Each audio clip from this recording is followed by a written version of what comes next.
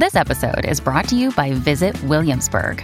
In Williamsburg, Virginia, there's never too much of a good thing. Whether you're a foodie, a golfer, a history buff, a shopaholic, an outdoor enthusiast, or a thrill seeker, you'll find what you came for here and more. So ask yourself, what is it you want? Discover Williamsburg and plan your trip at visitwilliamsburg.com. Another day is here, and you're ready for it. What to wear? Check. Breakfast, lunch, and dinner? Check. Planning for what's next and how to save for it? That's where Bank of America can help. For your financial to-dos, Bank of America has experts ready to help get you closer to your goals. Get started at one of our local financial centers or 24/7 in our mobile banking app. Find a location near you at bankofamerica.com/talktous. What would you like the power to do? Mobile banking requires downloading the app and is only available for select devices. Message and data rates may apply. Bank of America N.A., member FDIC. Hello, this is Robinson Earhart, here with the introduction to Robinson's podcast, number 197. And this episode is with a living legend in the philosophical world and the animal ethics world, Martha Nussbaum, who is the Ernst Freund Distinguished Service Professor of Law and Ethics at the University of Chicago, where she has appointments in both the Department of Philosophy and the law school. So Martha has made numerous major contributions to ancient philosophy, to ethics, political philosophy, the philosophy of law, and other areas in both the academic and public intellectual spheres. Martha's most recent book is Justice for Animals, Our Collective Responsibility. And in this episode, that is what we discuss. So it's particularly fitting that we have Pins the Podcat here and then Mishka the Vishla, who is currently resting right behind me. But more particularly, we get into philosophical conceptions of justice, various approaches to animal ethics, such as utilitarianism and briefly Kantianism, the capabilities approach to freedom and justice that Martha developed with her friend, the Nobel laureate economist Amartya Sen, and how people ought to think about eating meat.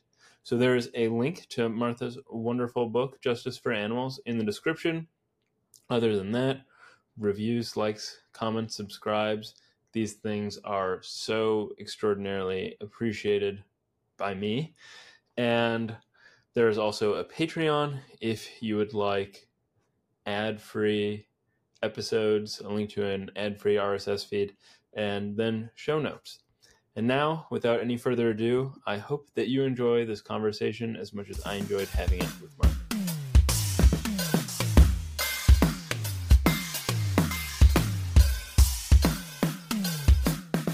Before we get into some of the broader animal ethical context and your arguments in Justice for Animals, I wanted to start with how the project began for you, because I know that it involved some very close work with your daughter. Yeah, well, I had been interested in broadening the capabilities approach to include animals for quite some time. And as you may know, in the book Frontiers of Justice in 2006, I started to do that. But then at that very time, my daughter was in law school. She had been a historian, and then she stopped teaching history, went to law school at the University of Washington, and got fascinated particularly with marine mammals. But anyway, then she got a job at an NGO in Denver that worked with animal rights, and she got deeply steeped in working for the rights of wild animals in particular. And so she wrote a lot about marine mammals, but what she worked on, and of course there aren't any marine mammals in Colorado, so she worked on things like the American bison and great conch and so forth. So I followed this work very closely, and eventually we started to write papers together. And we wrote, ultimately we wrote 5 articles together. But what would happen is she would supply the legal issues about marine mammals that she was thinking about, and I would fold in philosophical reflections. And we presented these at the Human Development and Capability Association several years running, and we formed a little group of people who started to work together on the rights of all kinds of animals. And so it was really that the rest of that group is still working, and we're going to have a big conference. In fact, that came out of my Balzan Prize in 2022. Half of the money had to go to setting up a project to work on something you care about. So I did a project on the rights of animals and included lots of former students as the supervisory committee. So anyhow, Rachel, of course, died in 2019. It was very, very tragic. And I, felt totally devastated. But I also thought the way I found to go on was to redouble my dedication to the things that she stood for and the things that she loved, and couldn't bring her back, but I might be able to keep these issues going and to believe that her spirit was there someplace animating this work. And I still feel that it is. Mm-hmm. That's tragic and wonderful as well at the same time. But just a couple of things that you've mentioned already that jumped out at me is you said that you were very concerned with broadening the capabilities approach.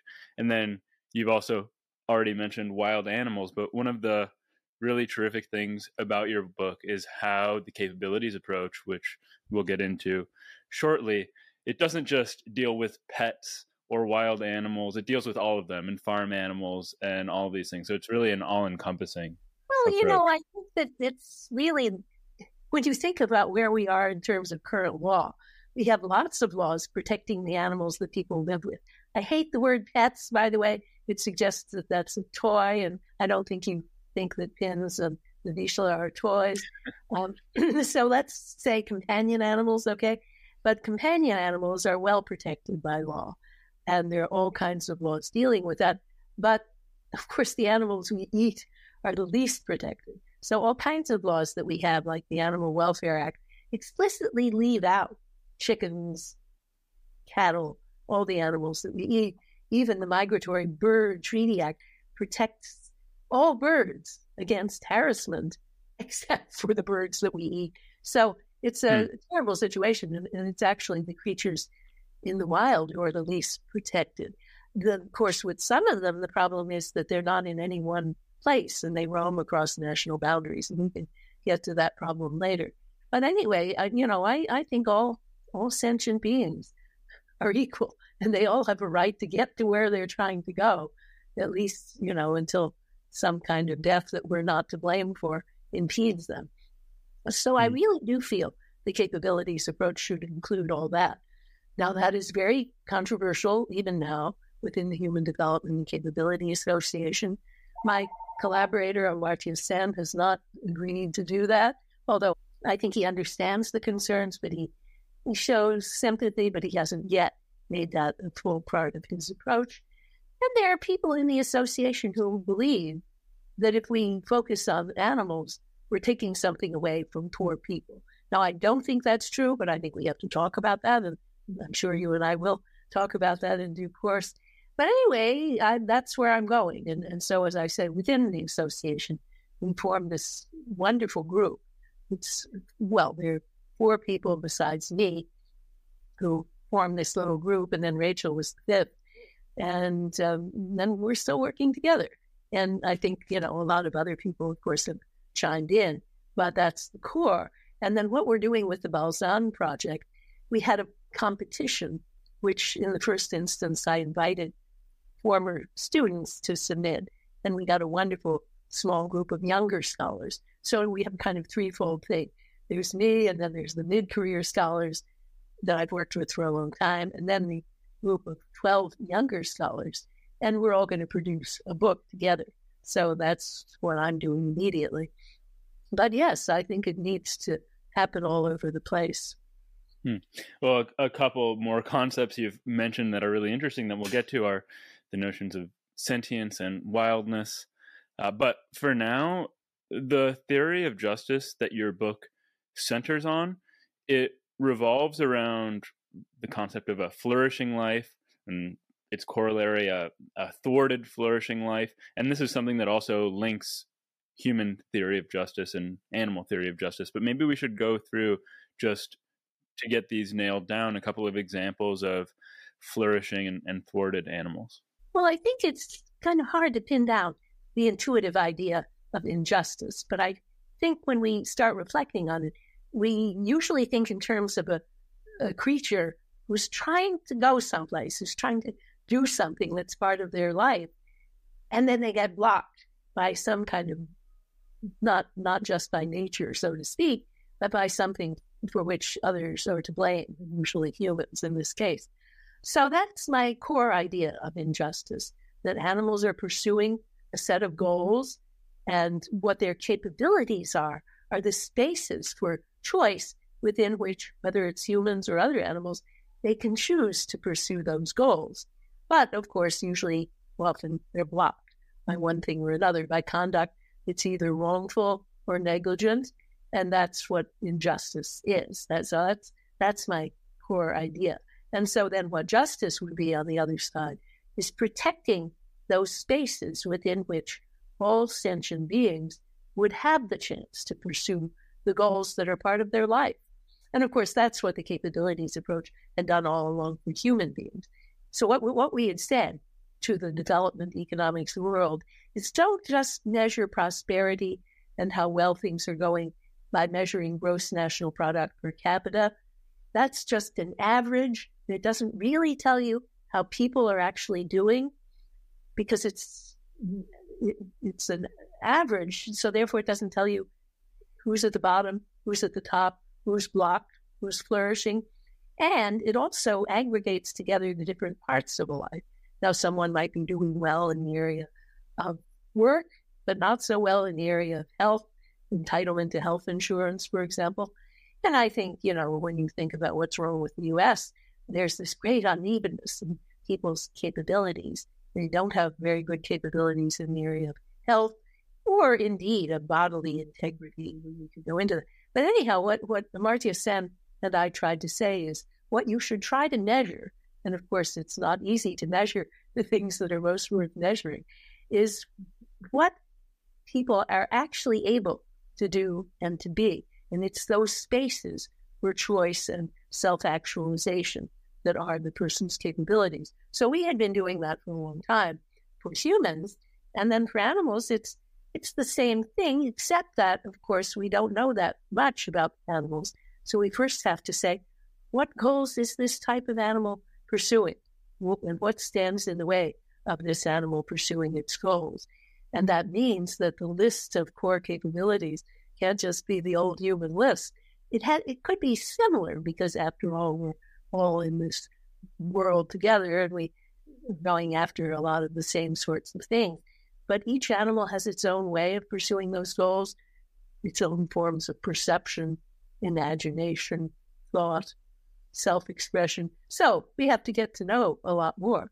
But fortunately, science has been doing a fantastic job of late. And one of the things that I had a ball doing writing this book is just learning from science. I read so much, and I felt like, I wasn't doing the science, but I felt I really understood the kind of work that scientists were doing to establish whether animals of a certain type felt pain, and so on and so on. So anyway, that's the work that we need to do, and say, what does an elephant need to have a flourishing life? Well, once we do that work, I think we see that even a very humane zoo can't give an elephant a good life, because what elephants need for a flourishing life is lots of space to move around in. An elephant in the wild will cover 200 miles a day. And it also needs a rich society. Elephants, like many kinds of animals, are highly social. They form a matriarchal group that's usually pretty large, but minimum 4 adult females. And then, of course, the young are brought up communally in that group. And the males kind of, after they're adult, they go off, but then they go back, they come and go. So that's the social structure that elephants need. And each animal has its own form of social life. So that's the kind of thing we need to build into the approach if we're to see what's a just life for that kind of animal. Mm-hmm. I think a word that fits in really well here with the justice-injustice dichotomy is autonomy. And a flourishing animal is able to exhibit its autonomy. And I often joke with, Pins doesn't understand anything I say, but when she meows at me angrily, it typically is when I am thwarting her autonomy. So if I pick her up when she wants to be scratching the couch or something like that. But I often wonder whether I'm being a bad companion animal to her when, I mean, she is, I don't know, chittering her teeth at birds outside, and I'm preventing her from fulfilling that cat dream she has. Well, okay. First of all, I want to say I don't love the word autonomy. You'll notice I don't use it. Great. The reason is that it had its origin in the 18th century struggle against religion. And what autonomy meant was the absence of heteronomy, meaning being bossed around by religious leaders and governments.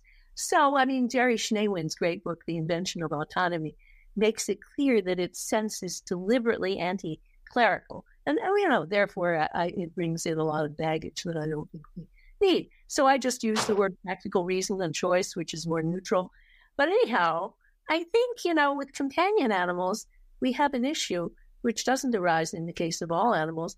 Namely, we live in a community. We live in a community with them, and there are other members of that community. And of course, in the city or in the town, there are other members who are trying to live. So I think it's often the responsibility of the human companion not simply to thwart, but to shift the attention of the predatory animal to a different target. So, I mean, if you simply blocked her from going out and scarfing up the little birds, that would be not good for her because she needs some kind of predation. But there are substitute activities, and I'm sure you know, that is games with balls and string, scratching posts and so forth.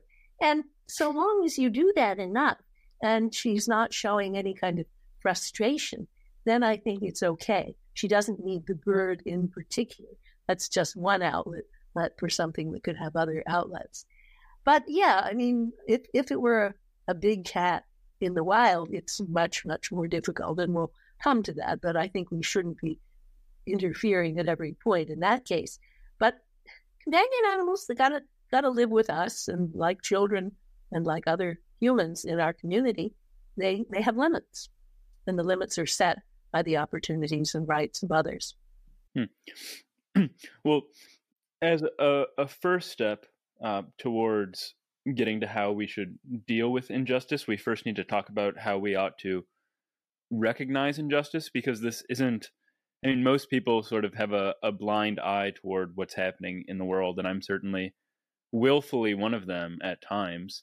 But in the beginning of Justice for Animals, you talk about three emotions or states in particular that are important to recognizing and reacting to injustice, and they're wonder, compassion, and outrage, or this last one you refer to, or you change to sort of transition anger. But how do these fit into your theory? Well, I think, of course, first of all, we need examples to work with. And so I do, from the very beginning, give examples, pigs in gestation crates. And in each case, I contrast one picture of the animal going about its business, flourishing, and like the pig in T.G. Woodhouse's novels, who's flourishing in the beneficent surroundings of Blandings Castle, where everyone gives her good food and they love her. And so then you contrast this with the way most pigs live in the U.S. in a gestation crate. You can't even turn around, can't sleep or lie down, no society of other pigs or humans. So I do that with pigs, with birds, with dogs, and with other whales is another one, and elephants. So that's just a sample, of course, but I decided to start with a pretty rich sample and look at the different kinds of thwarting. The whale, in my example, is thwarted by plastic that's ingested and fills up the stomach so that the whale can't take in any other nutrition, because plastic looks very edible, but it isn't digestible. So the whale gets filled up and then it's just gone, really. And it's washed up on the shore and we find the plastic inside. What happens, of course, there are many other things that happen to whales, but that's the one I picked. What happened to the dog is various kinds of ill treatment from a bad so-called owner. What happens to the elephant, in my example, is getting poached and getting killed for the ivory. And then the young elephant is snatched away and put in some zoo in the U.S. where they know that the surefire admissions charge will be put up to see baby elephants that are so cute. Anyway, so those are contrasting portraits of the elephant flourishing and the elephant poached and so forth. And those, I think, once we study them and we try to think of examples in our own experience or our films we've seen and so forth, they should awaken, first of all, wonder. That is an emotion that takes you out of yourself. Wonder, I think, is the least self-referential emotion. Most emotions have the you in it in some place, even grief, because it says, oh, this person was important to me. But wonder says, wow, how could that do that? Isn't that amazing? So it calls us outside of ourselves to study and be charmed by another creature going about its business. But then if we see that creature being thwarted, then we have outrage. But and then I make the distinction you mentioned. So a lot of people think that anger is a retributive emotion, that it means payback. And I think, of course, it usually does mean payback. But that, I think, is not very helpful to humans or to any good cause. What is helpful is the part of anger that I call transition anger, where you turn around and face the future. And you say, that's outrageous. It had better not happen again. And I better see what I can do to make it not happen again. And of course, in the middle usually comes compassion, because we're drawn to that animal's suffering. Think, how could it be that that baby elephant is snatched from its mother, the mother is killed, and the baby elephant is thrust into some terrible zoo? There's one in Wichita where the baby elephants are in a little teeny enclosure and so forth. So those are the three emotions that I think we need to cultivate every day. And whenever we see things, we should ask ourselves, isn't that amazing? And I think we usually, when we see an animal we've seen many times before, we usually don't stop to admire and to have wonder, but we should. And, even with the most familiar animals, squirrels and hedgehogs and all the things around us, we should have wonder. I'm very proud of my city because the Chicago Tribune almost every day has a front page story about some amazing variety of animal. Often really? Yeah, often birds, because there's a large birder community in Chicago, so they get their info from there. But here's a particular, the piping plovers, and they've become really popular. And a particular part of Montrose Park has been named after these two piping plovers that usually nest there. So people all over the city get to know these birds that they probably have never seen, but with wonder, because they're good writers and they describe the mating rituals of these birds, but they talk about other animals as well. And of course, sometimes then it's a darker accent. They've done great exposés on pig farms in other states. Illinois does not have such a bad problem with pig farms. Iowa, next door, is the worst in the world.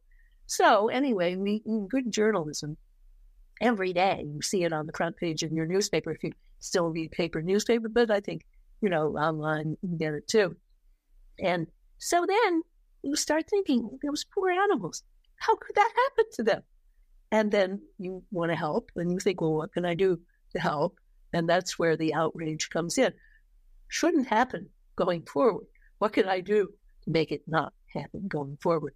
And luckily, we live in a time when there are thousands of things nearer to home that people can actually do. And I really feel there's great room for hope, because the transition anger, in the human case, sometimes you feel, well, I'm outraged by police racism. Well, what can I do?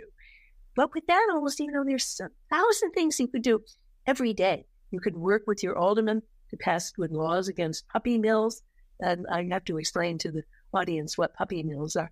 They're these bad breeders who bring up puppies in a very bad environment where they're confined. They have lots of parasites.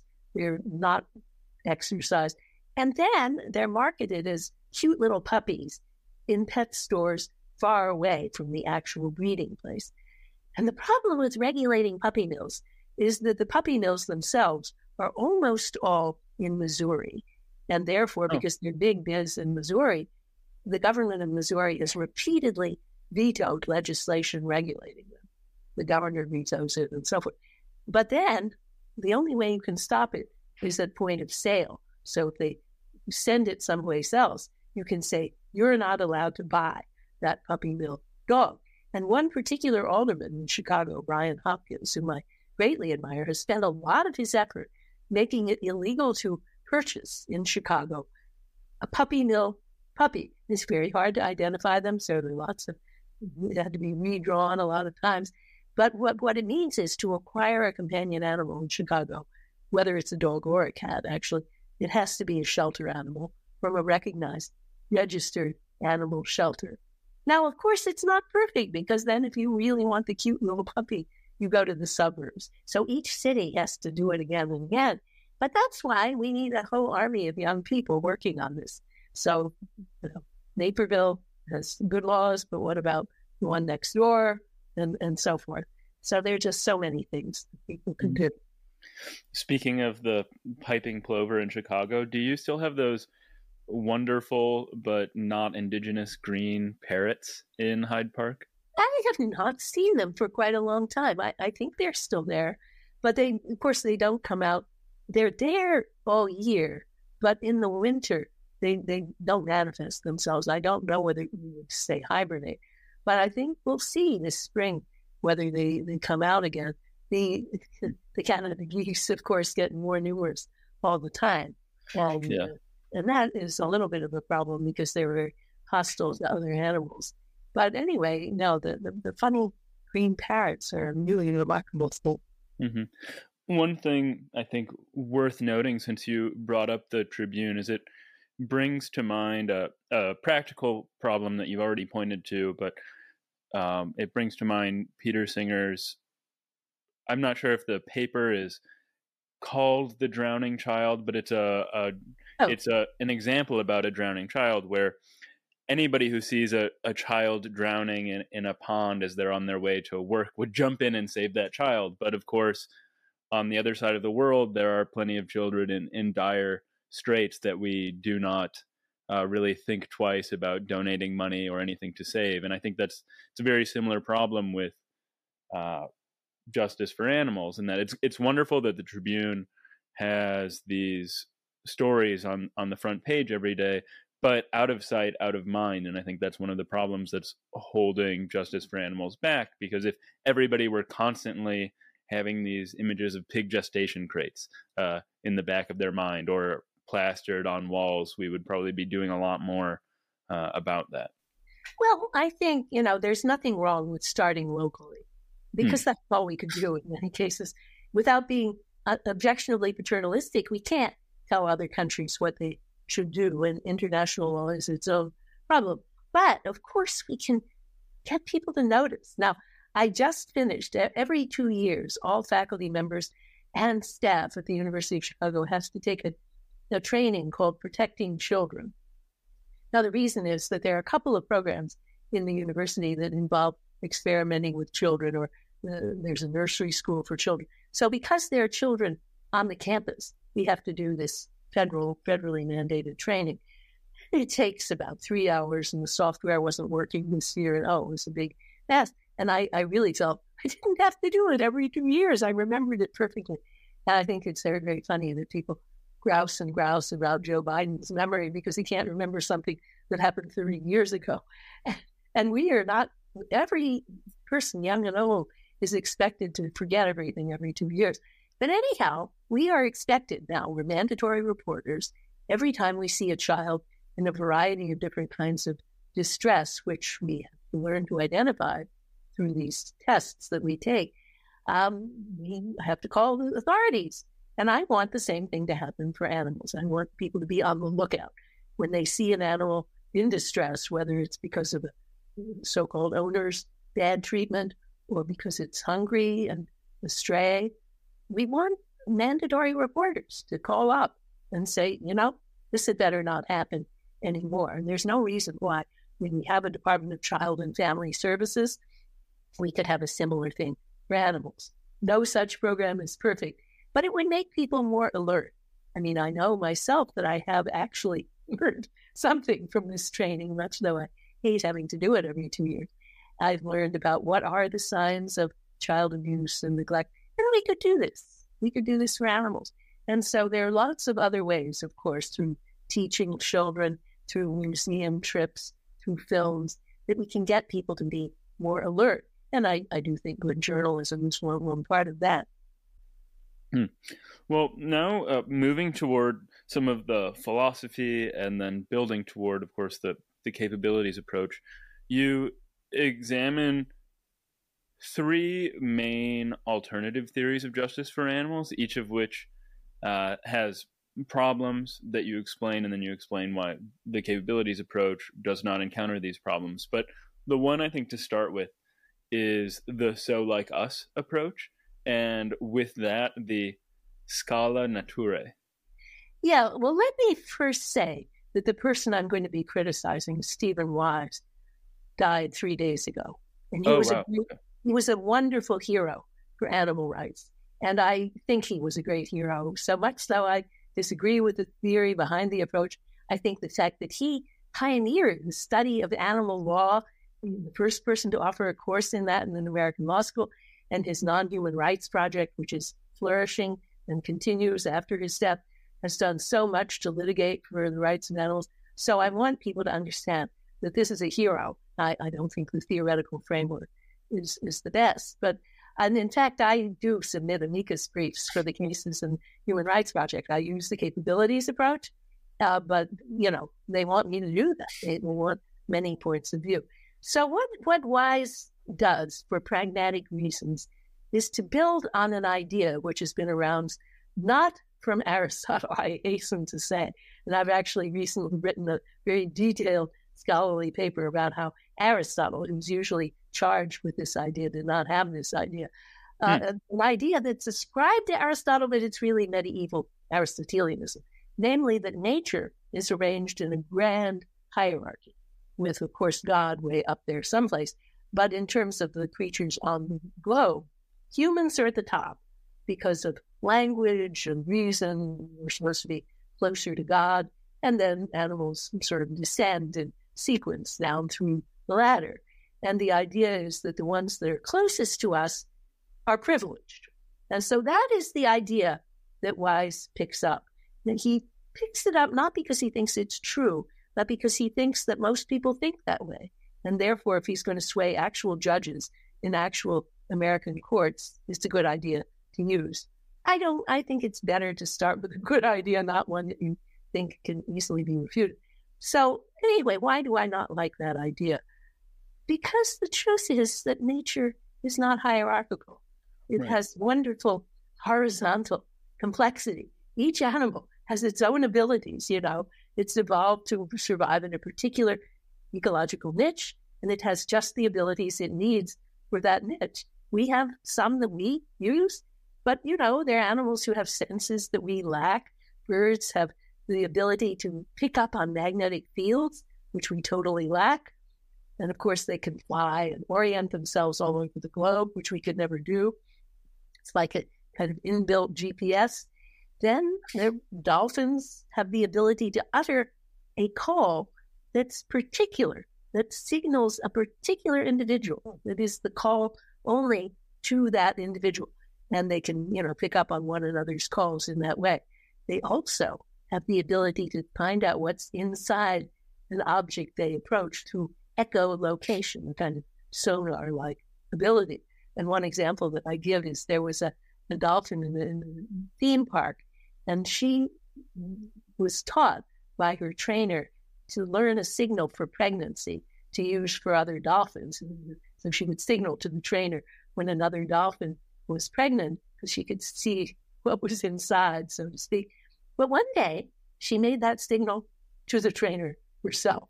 And the trainer thought, oh, God, she just learned the training, and so better train her again. But in fact, she was right. The trainer was pregnant. She just didn't know it yet, and she hadn't taken the test. So that's the ability that animals have that we don't. And there are lots, of course, of other things. Elephants use frequencies too low for the human ear. Many animals use frequencies higher than the human ear. And they just have the abilities they have, and the ones that they need, and even the ones that we tend to think are low, like rodents. They're some of the most resourceful and intelligent.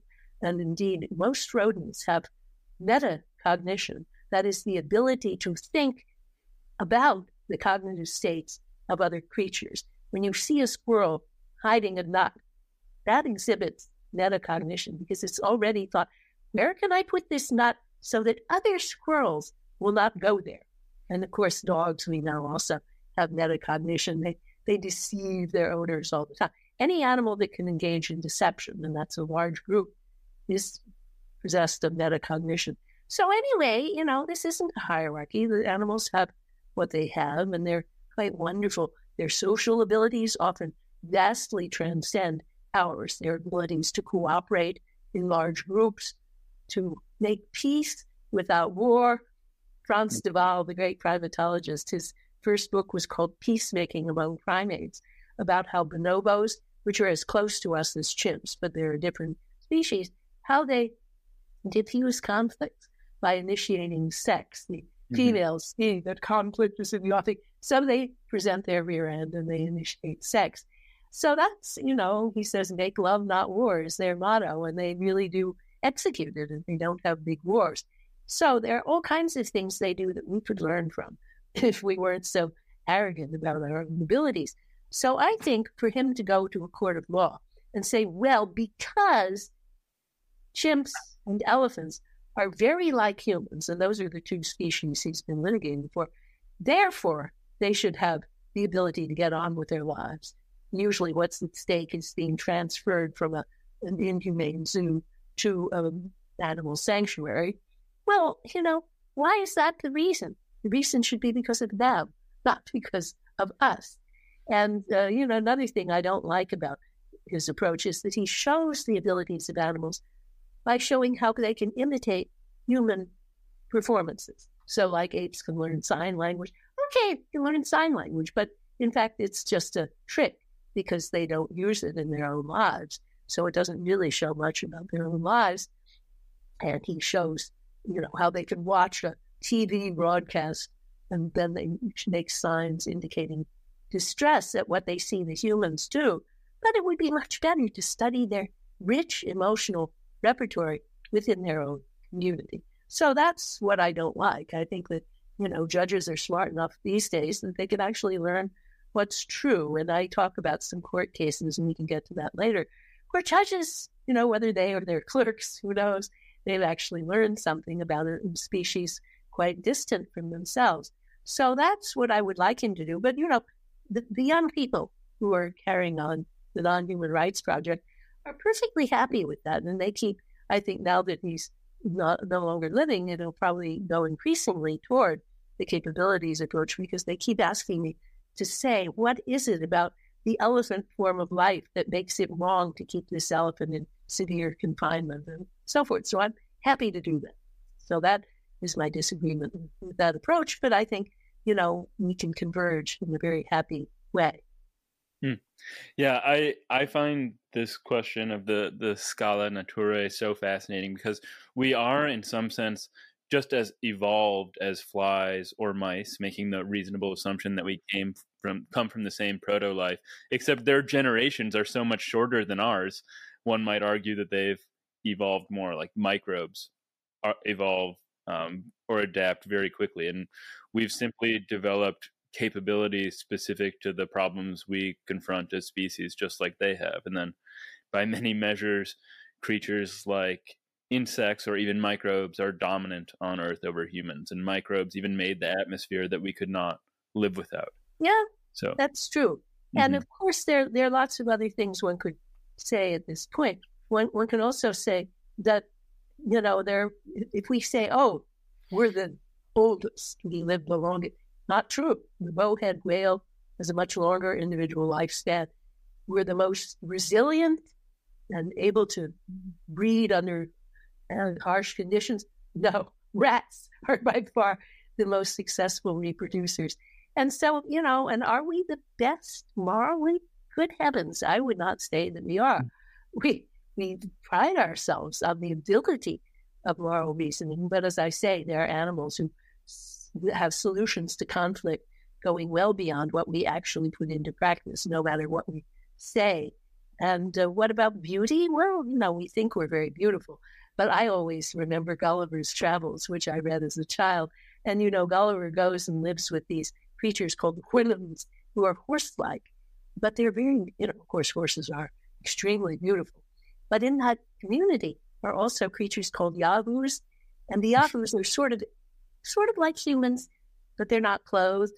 They're rather smelly because, of course, they're an underclass, so they're not given the opportunity to bathe themselves. And Gulliver learns to despise the yahoos, but he is very careful to keep his English suit on at all times. And at one point, they start to realize that he actually has underneath that a hairy body and so forth.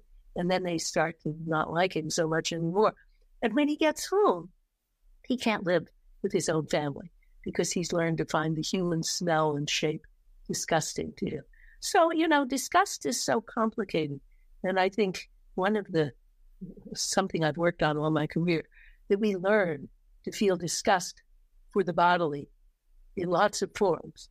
And that's a huge social problem. I would say common to most forms of discrimination is the portrayal of the subordinate group as hyper-animal and hyper-bodily. It's part of racial discrimination, part of discrimination against women, part of transphobia, and so on and so on. Hypersexual, hyper-animal. But of course, it's part of our discrimination against other animals. Because we kind of say, oh, we're angels. We don't have any bodies. We're Gulliver with his suit on, And then we think all the animals, because just body, they're terrible. And of course, in the U.S., it was such a terrible furor when the theory of evolution started to be taught in the schools. Do you know about the Stopes trial? In 1928, there was this law in the state of Tennessee. Who knows? It might be passed again, saying it's illegal to teach the theory of evolution. Well, of course, a minority of Americans actually believe in the theory of evolution. But anyway, it was illegal to teach it. And the reason was that it insults humanity to portray its origins as coming from apes. And so when this teacher decided to test the law, John Scopes, and he was arrested, and then there was this big show trial where William Jennings Bryan argued on one side and Clarence Darrow on the other. The whole thing became that wonderful play and then movie, Inherit the Wind. So it's a wonderful piece of history. But in any case, what they all thought is it's worse for humans if we're thought to have a kinship with apes. And so, the hatred of animal bodies and the hatred of ourselves, if we thought that we were an animal body, which of course we are, that is a large part of human life and human history. And it's a very baneful form, because then it does lead directly into the typecasting of Black Americans as ape-like, and so right. You can see how that happens. And so I feel like it's something that really infects the whole idea of the scala naturae, and one reason to steer clear of it. Mm-hmm. Yeah, so much for the scala naturae and the so like us approach. The next one that you survey, and which is still very much alive, especially with eminent animal ethicists like Peter Singer, who I've already mentioned, is the utilitarian approach. And for our listeners who aren't familiar with utilitarian ethics, even though we have a lot of philosopher listeners, there are also physicists and generally curious individuals. How would you distill the utilitarian philosophy into a motto? Okay. Well, I tell you first, don't think about modern economics, because that's not philosophical utilitarianism. It's not what Singer is doing. It's really its own thing. But what the British classical utilitarians did, starting in the late 18th century, Jeremy Bentham, is to try to systematize social planning and policymaking by saying the goal should be the greatest aggregate pleasure or satisfaction, and by the same token, the minimization of pain. And Bentham explicitly said pain is the one bad thing. Every other bad thing is reducible to that, and pleasure is the one good thing. Other later ones have substituted satisfaction of preferences for pleasure. But in any case, the idea was to make choice-making simpler by introducing something measurable so that you could really aggregate and maximize. It was an idea to make choice making less hostage to personal grievances and personal preferences. So it had a noble aim, was to make things more equal for everyone, because as Bentham says, each to count for one, no one for more than one when you do this calculus. But of course, he wanted to include animals too. So in the middle of his big book was a footnote saying, well, actually, animals also feel pain, and they're just like us in this respect. And the question should not be, can they reason? It should be the question, can they suffer? He wrote quite a lot about that, not all of which was published in his lifetime. He did think that if it's urgent for human survival, it would be okay to kill and eat animals. But any other more optional thing like hunting and fishing for sport, he thought should be illegal. And again, he didn't publish all this in his lifetime. So the Bentham Project at the University of London is publishing his works as we speak. One of the consequences, by the way, that he drew is that a lot of our public policy making is phobic about the body and about animality. And he thought particularly laws against same-sex sex came out of that. We thought, that's very animal, isn't it? Because, of course, reproductive sex is okay because it's decreed by God, etc. But sex just for pleasure, and in particular sex between men or sex between women, is not reproductive, and therefore is bad. But so he wrote quite a lot about that, and he could not publish that in his lifetime, but he wanted to decriminalize laws against same-sex orientation and activity. And so that, I think, is one of the very interesting things that we're learning now. So Bentham was a great hero, but again, there's something a little off about what he's doing. And he was followed. Okay, let me just give the history. His great student, John Stuart Mill, made a number of modifications, which I totally agree with. And I think my view is actually very close to Mill's. The first modification is to say, well, pleasures differ in quality, not just in quantity. You can't compare on the same scale the pleasure of reading a book with the pleasure of hugging a friend. They're just different things. So you have to start thinking of what are the different things that we want people to be able to do. And the second thing he said is there's a value of dignity and respect that should be part of this. And he thought it should be part of respect for animals as well, because Mill, too, included animals. And I write about that in the book.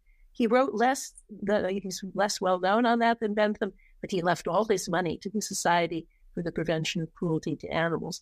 So his was a much more subtle and multifaceted account of animal dignity and animal capabilities, really. But so it just didn't have the one thing. But then Henry Sidgwick, a great Victorian philosopher, didn't like that because it mucked it all up and made it too complicated. And he thought that politicians just could not make these calculations unless they were given something extremely simple. And so he thought society should be run by a group of elites who told the politicians how to make these calculations. And he rejected Mill's changes and went right back to Bentham. Now, Peter Singer comes along, of course, much later, and his version is slightly different in the sense that the satisfaction of preferences is preferred to pleasure, but it's still supposed to be, and this is increasingly explicit in his writing, a single thing without qualitative differences, commensurable only in quantitative terms.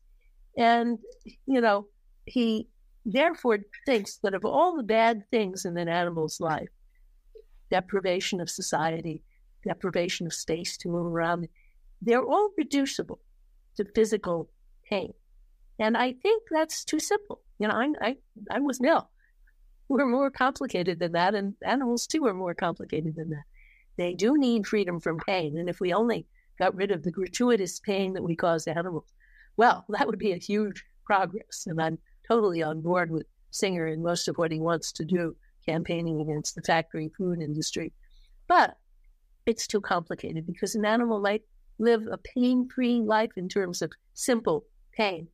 And yet, it would be living alone without a society of creatures of its kind. And it wouldn't even feel that as a pain of deprivation if it had never known what that life could be. So that's a problem that economists talk about under the rubric of adaptive preferences.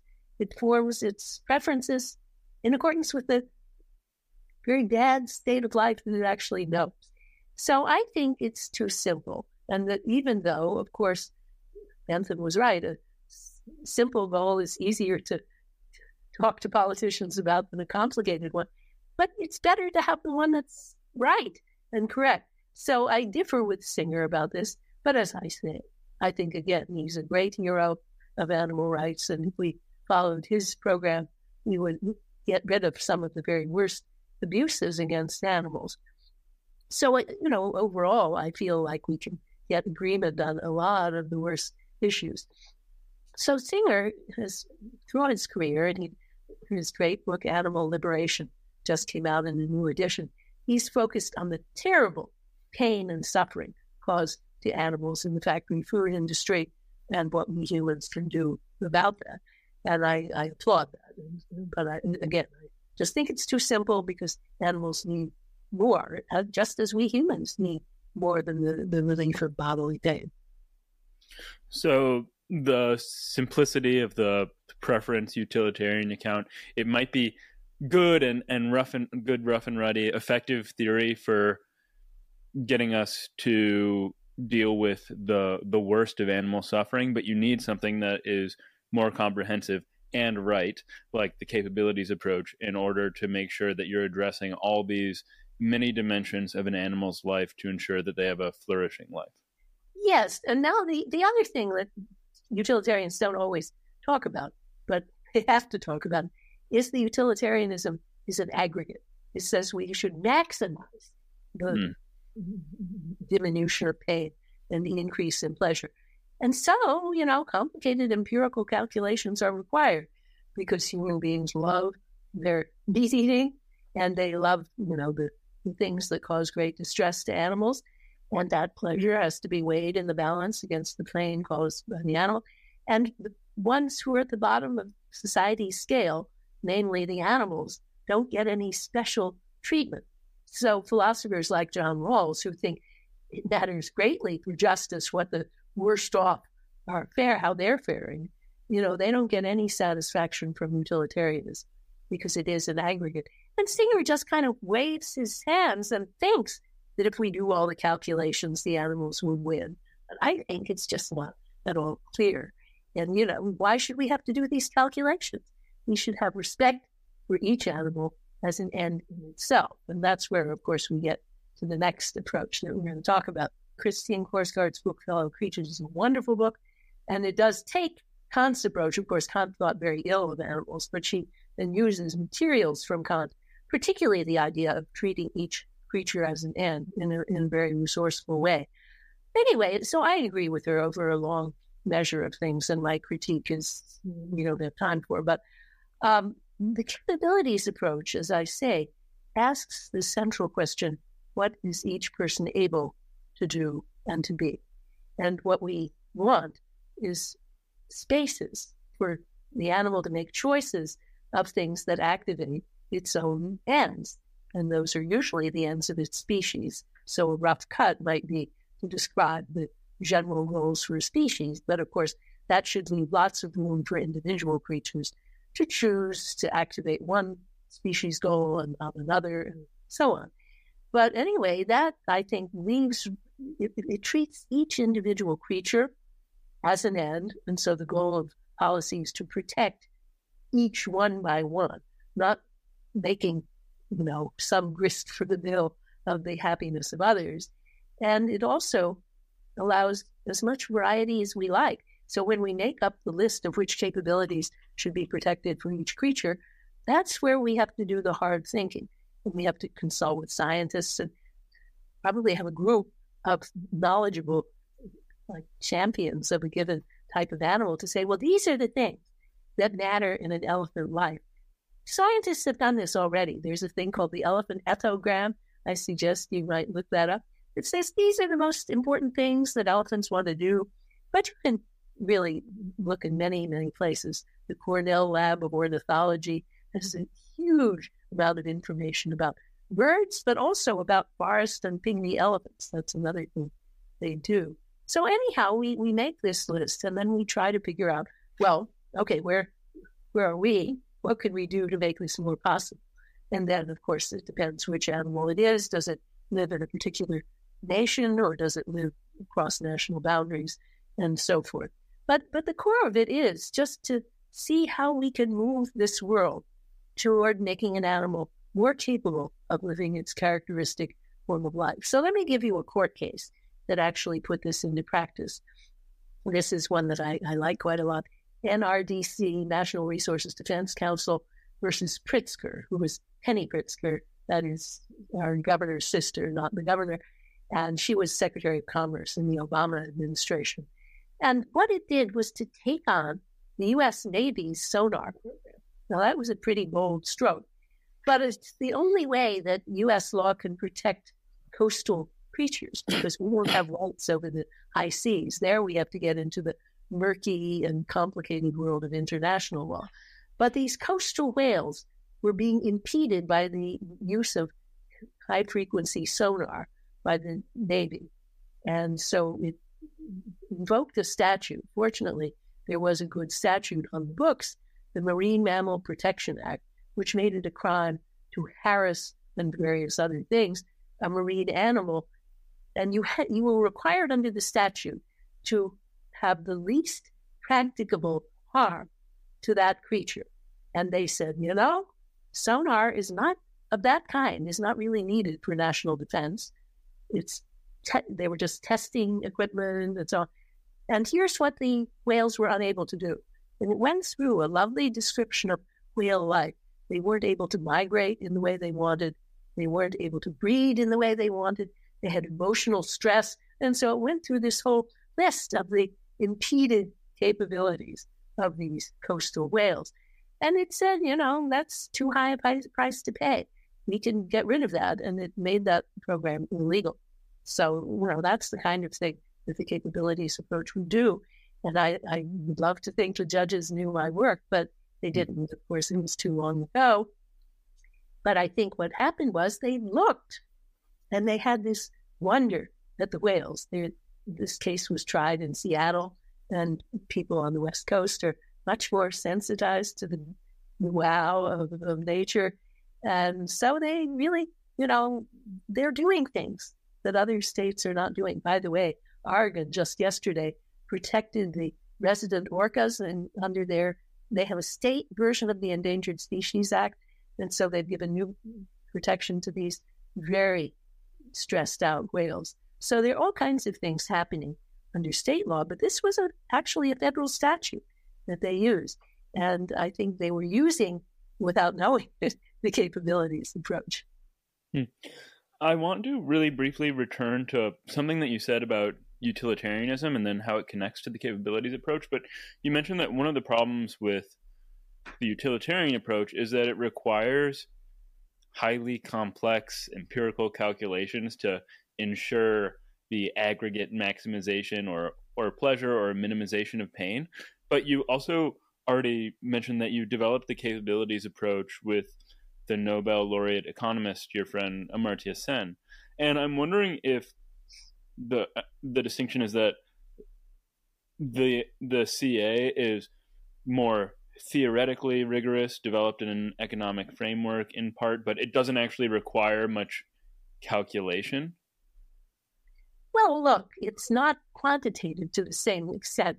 You have in the human development reports of the UN Development Program lists of countries and rough proxies that quantify how they instantiate people's capabilities of various kinds. But, it's understood that the goal would be, and this is explicit in my version of the human approach, that each and every citizen has a fundamental constitutional right to a threshold level of those capabilities. Now, then we have to say, what is the threshold level? And that's a typical thing that constitutional law does all the time. What is the threshold of free speech right and all of those rights? And so we know how to do that through litigation and adjudication. And that's how I imagine the capabilities approach being implemented first in a nation, if we could ever get there in the international law world as well. But in practice, we're going to have to start, I think, with the worst abuses and only gradually approach the ones that are closer to the threshold.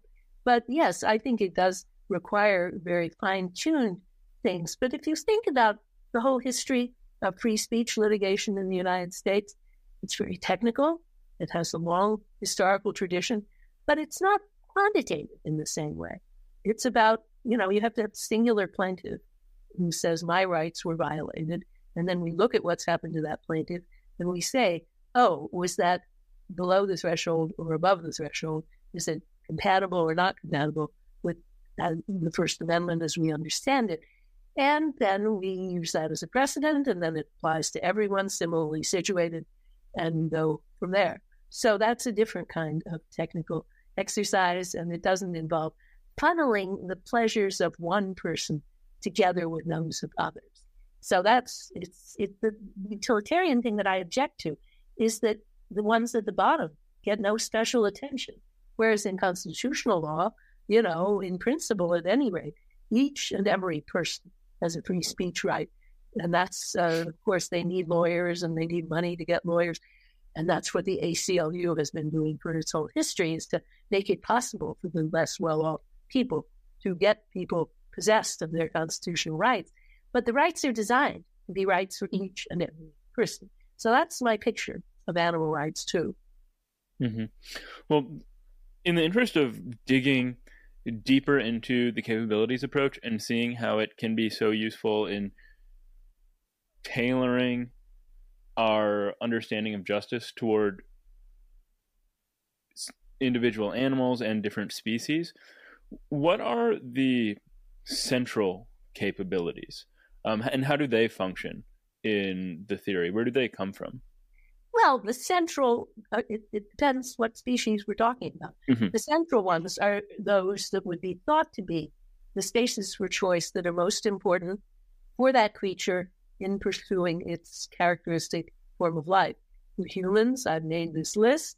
It's, of course, humble and completely correctable and revisable, but it has some things that I think probably would pertain to those species, namely protection of life, protection of health, protection of bodily integrity, protection of the spaces to use senses, imagination, and thought, protection of practical reason and choice, protection of a wide range of forms of affiliation and sociality, protection of spaces for play and leisure activities, spaces for connection with other species and the world of nature, and finally, control over one's material and sort of social environment. So those are things that are very general, of course. So you couldn't go anywhere in even writing a constitution unless you quickly got more specific. But I think it's good to start with the general. And what I noticed as I was thinking about animals is that's kind of a general form of what vulnerable animality needs in this world. I think it's a pretty good guide, at least as a first cut, in starting to think about other animals. And then, of course, you have to quickly get more specific. What forms of sociality? Because if we protected for dolphins, the kinds that we think humans need, that would be a bad error. So there's where you need to get highly specific and describe in consultation with the scientists the forms of sociality that it would be an injustice to deprive a dolphin or a whale. And so that's the idea. And of course, it requires a long haul. And right now, we would probably not be able to make the constitution for each animal because no one wants to do it. But so I think right now, I call this a virtual constitution for each animal. We think about what that constitution would be like for each species of elephant, each species of whale and dolphin. And then we would think, oh, here, there's a gross violation of this one. Let's leap in and see what we can do about it. Because any approach that's going to do anything in our world has got to be piecemeal and gradual and start with the worst abuses. And so, thinking about one of the worst abuses, let's take that pig in the gestation crate. we notice that it's not just physical pain, which is very bad, of course, but it's deprivation of movement, deprivation of sensory activity. These are very curious animals who like to learn about their environment, and they do it through many, many senses, with a lot of forms of movement, deprivation of the ability even to just turn over in your bed, and subjection to sensory horrors, such as being forced to defecate where you sleep and eat. Pigs don't like to do that. They hate to do that, but they're forced to do that in the gestation crate. And then there would also be society. We think of course, people who only know the pigs on pig hog farms. They don't think of pigs as social animals, but they are. They're extremely loving and intelligent and social animals, both within their own kind and across the species barrier. So we would talk about how gestation crate deprives pigs of all of that. And then, of course, I mean, it's so obvious that that's bad, that it should be eliminated. There are other judgments that are less obvious. Let's take zoos. Now, zoos, people defend because young people learn about animals from zoos, etc. Now, the first thing I'd say is that used to be the case, but now we have much better ways of learning about animals through videos and films, and let's hope some will travel, but if they don't, they have many resources for learning. But then the thing we have to also think about is, what does an animal in the zoo live like? Now, there are some animals that I think can be humanely kept in zoos, but the right way to start is, what is the characteristic form of life of that creature, including social life, including space it needs to move around in? Can it lead that characteristic form of life in a zoo, and under what zoo conditions? I do think some smaller animals, some fish, and some other marine animals that are small can possibly be kept in zoos. But the need for a social community is extremely, extremely important. So large mammals, such as elephants, should never, never be kept in zoos. Smaller mammals, such as most rodents, possibly, if they have enough, like a colony of prairie dogs you can see in a zoo, and if it's a rich enough colony, that might be okay. So in every case, what you're asking is, what does that animal want to do? What is its form of life like? And is it able to actually do that in the zoo? Now, marine theme parks usually can't have enough dolphins. The dolphin pod is 35 to 40 animals, and they swim in a large ocean space. So I'm against those too. And so anyway, there are sometimes coastal dolphin opportunities that you're invited to enjoy. And those are probably pretty bad too, because they're artificial, and you're encouraged to go touch the dolphin, which is not what they actually want. So, okay. But anyway, that shows you what questions I'm asking. Mm-hmm.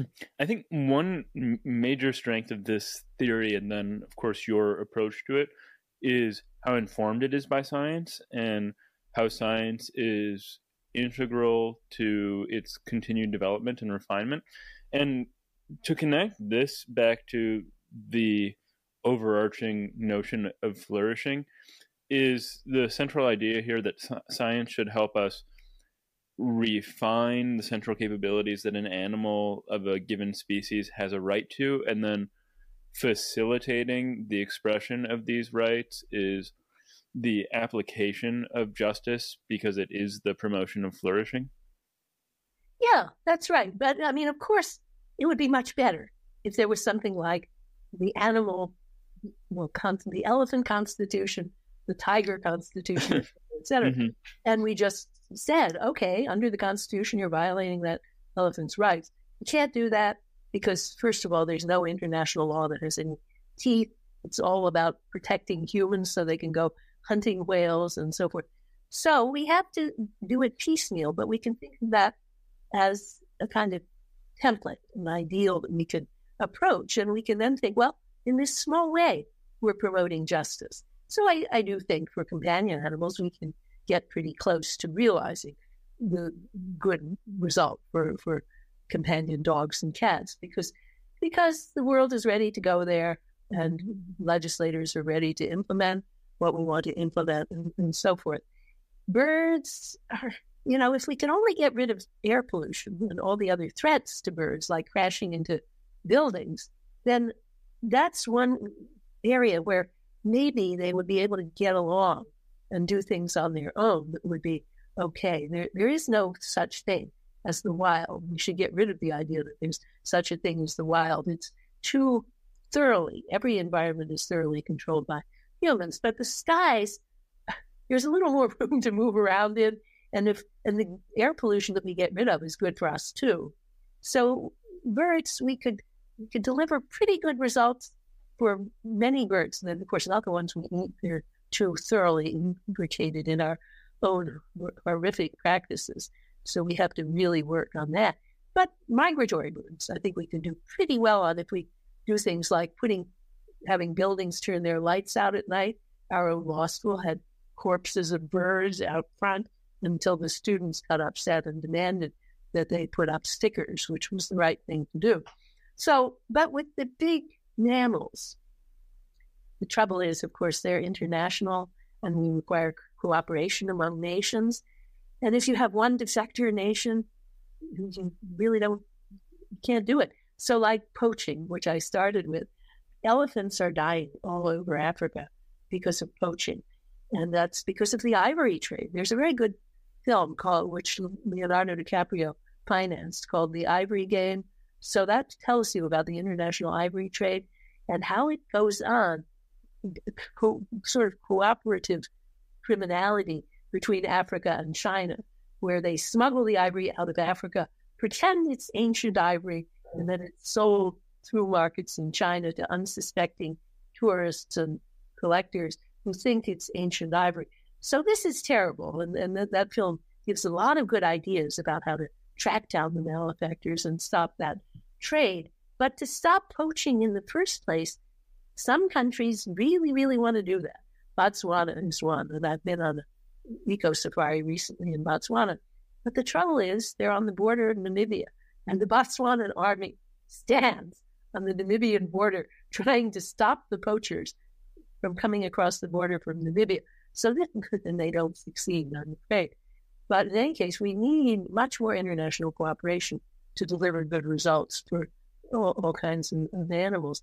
For the seas, I did a recent article, which people can look up in the anniversary issue this November of the New York Review of Books, about all the things that are happening to whales. And there's so many. So there's the swallowing plastic, and we can at least get rid of single-use plastic. Then we have to clean up what's already out there, and that's a big job. But we know that we could do that if we really set ourselves to do it. But people don't want to do it.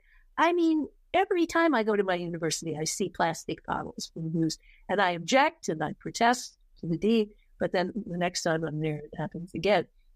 Well, so that's one problem. Another problem is container ships, which are used, of course, for a lot of the commerce in this world.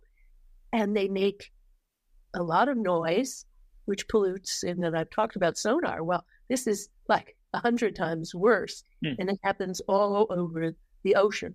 And then there are collisions with whales that they create as well. And then there's also the oil drillers, because, a lot of oil is under the sea and they have to find out where it is. So they send air bombs down here and there to try to chart the ocean floor. And those air bombs make a terrible din. So the life of you would think the deep seas are a peaceful place. Oh, no, they're full of this din. And whales are under a tremendous amount of stress. One thing we know, because we can measure stress hormones in whales by testing their feces, is that during COVID, things got a lot better. Why? Because there was less international commerce. So anyhow, there's that. And then, of course, there's still harpooning that's going on, despite many efforts since Herman Melville to put an end to it. And finally, there's just all kinds of pollution problems. So the coastal orcas, which I said Oregon has just protected anew, they have to eat a certain kind of salmon, Chinook salmon. And that kind of salmon is threatened by PCPs in the water. So there's an indirect effect on the orcas from the fact that their characteristic diet is impossible. And a different strain of orca that has a more flexible diet and that can eat seals and sea lions too. They're doing pretty well. So there are just so many things.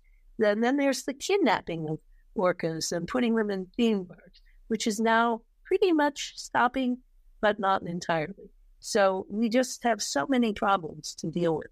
So all I can say is, just get going, pick your problem and work on that problem. And any young person who, can say to the university, do not use single-use plastic, use cans. Cans are really recycled, like a large percent anyway of metal cans. But single-use bottles, they're never really fully recycled. And so there are resorts that I've even been to that only use cans. And of course, you don't even need to have the can. You can just say to the students, bring your own refillable bottle and you refill it in the water cooler or whatever. So there should be much tighter control of single-use plastic.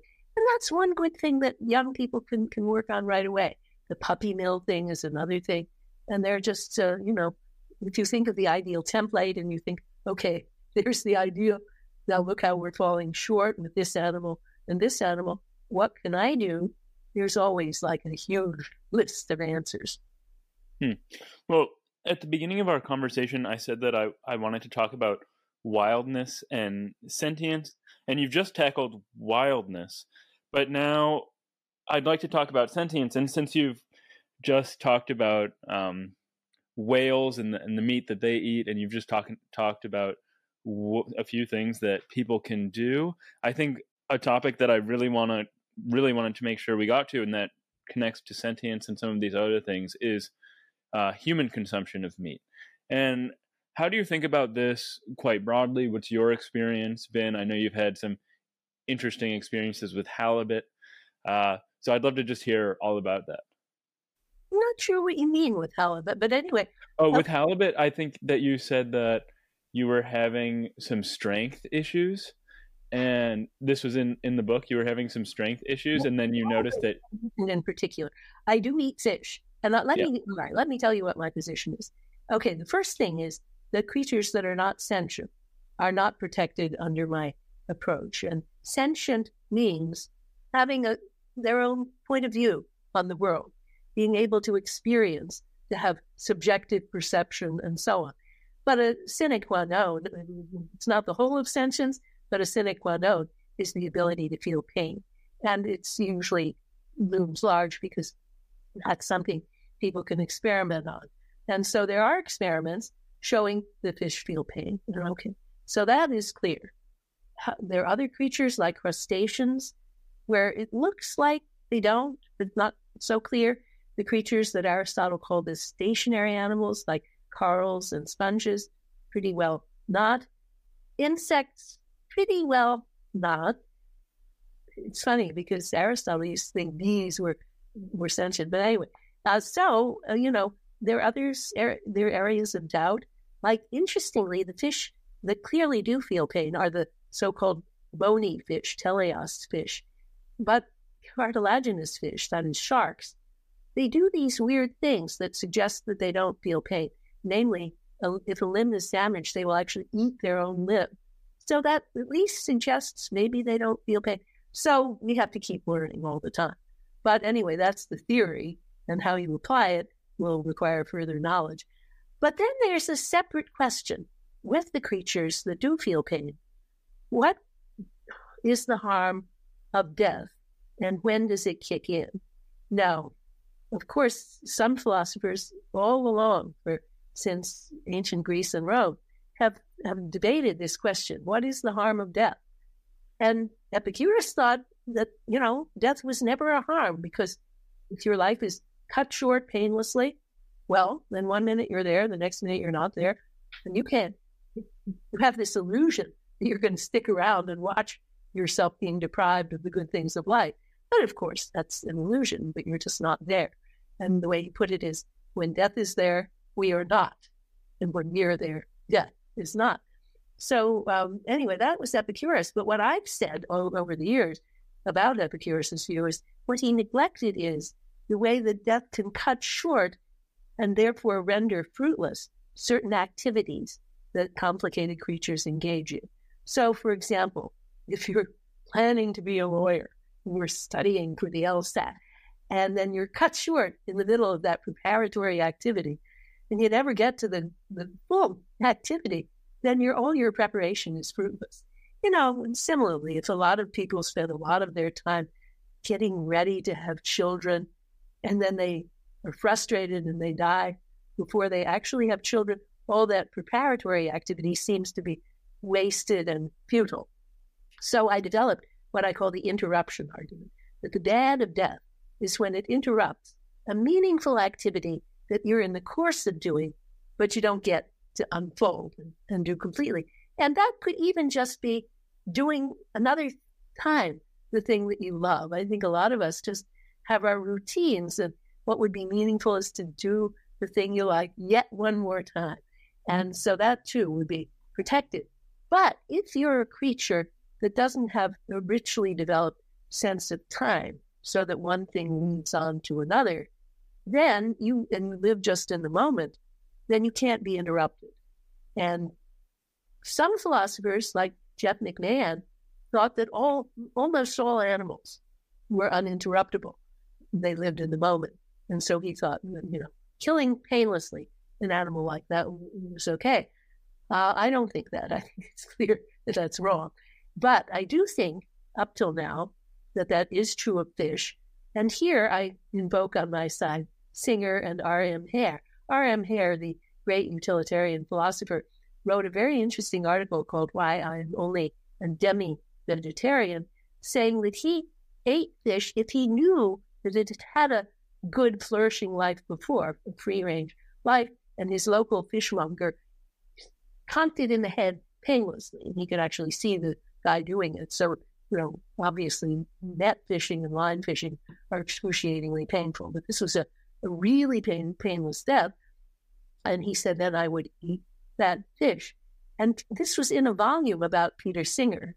And so Singer, replying to all the essays in the volume, said, he agreed with that argument, that if a creature really does live in a moment and ended in the instant, that it's okay to eat that creature. He said, the only reason I don't do that is that I'm a public figure and everything I do is watched and it's too complicated to explain all the argument. But anyway, so that's my position, is the position of Hare and Singer if he weren't a public figure. I guess I might be sort of a public figure. And I feel like, okay, I put it in the book. I put the whole chapter on the interruption argument. Anyone who wants to take me up on that should read that chapter. It's very funny, though, because people don't always read a book as a whole. And so there are people who say, well, she's eating fish. What does she need? And I said, well, look at my argument. See what you think. You don't like the argument? Tell me what your objection is. And maybe we differ about the argument, or maybe you don't think it applies to fish, but then show me the research and so on. So, I'm able to be argued with on this.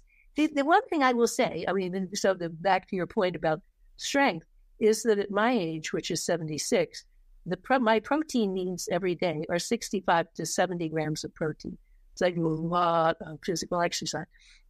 To get that from beans and lentils is very difficult unless you have an iron stomach and digestion, and I don't. I can't digest that large a quantity of beans and lentils, although I do eat some.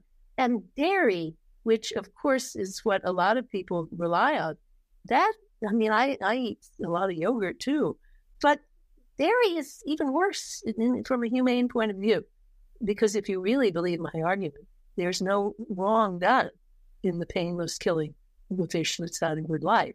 Then you can find out pretty much what kind of life the fish has had if you go to Whole Foods and question them rigorously. But then there's dairy, where the dairy industry relies, and it's hard to know how it would not rely, on depriving a calf of its mother and depriving the mother of the calf. We can imagine, and I think Sue Donaldson and Will Kimlicka do a good job here, of imagining a reformed egg industry. And of course, I eat eggs too, for free-range eggs. But we don't have to imagine it because it's real. Free-range eggs can make a profit because you just let the free-range hen lay, and then They need a few that they want to keep and sit on, but they don't need all the eggs that they lay. But the dairy industry, it's hard to imagine it being reformed and still making a profit. And Donaldson and Chimlica say, well, you might have this boutique industry, but it probably would be so expensive. So that's the problem. What are the alternatives? And so I do feel, anyway, I do have an argument, which I think is a good argument, saying I'm not doing any wrong. But then I'm further backed up in my own choice by thinking, well, if I were to decide, well, it's too much annoyance to argue with the people on the other side, I would still have a problem exactly how to live and what to eat. And dairy is not a very good choice. So that's what I think. But let me talk about meat eating now.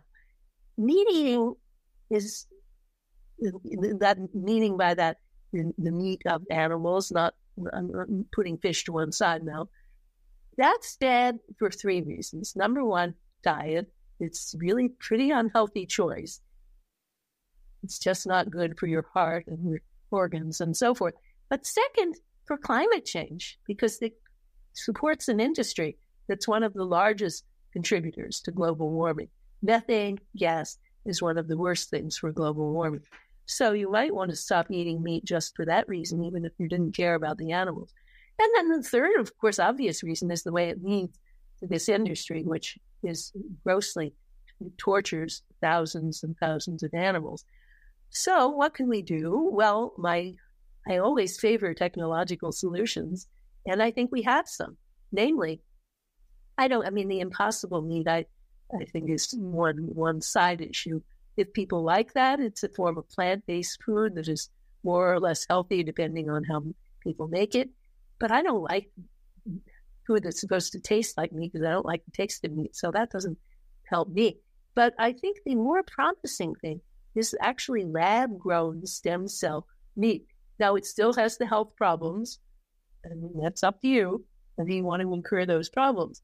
But as it becomes increasingly available, that will be meat that doesn't involve the climate damage, and it doesn't involve the torturing of animals. So I think that's a pretty good substitute. Well, Martha, time has gotten away from us, but this has been an immense pleasure. You're one of the bucket list philosophers I really wanted to have on the show. I think you're the only philosopher whose name that my mom knows. So she was very, very excited about this. So thank you again so much. Does your mom, does she still live in Chicago? She does. Ah, well. Yeah. Oh, so, great. Well, so thank you so much for doing this with me. It was terrific. And thank you so much for your book. Okay. Well, thank you. I really enjoyed it. It was a great pleasure.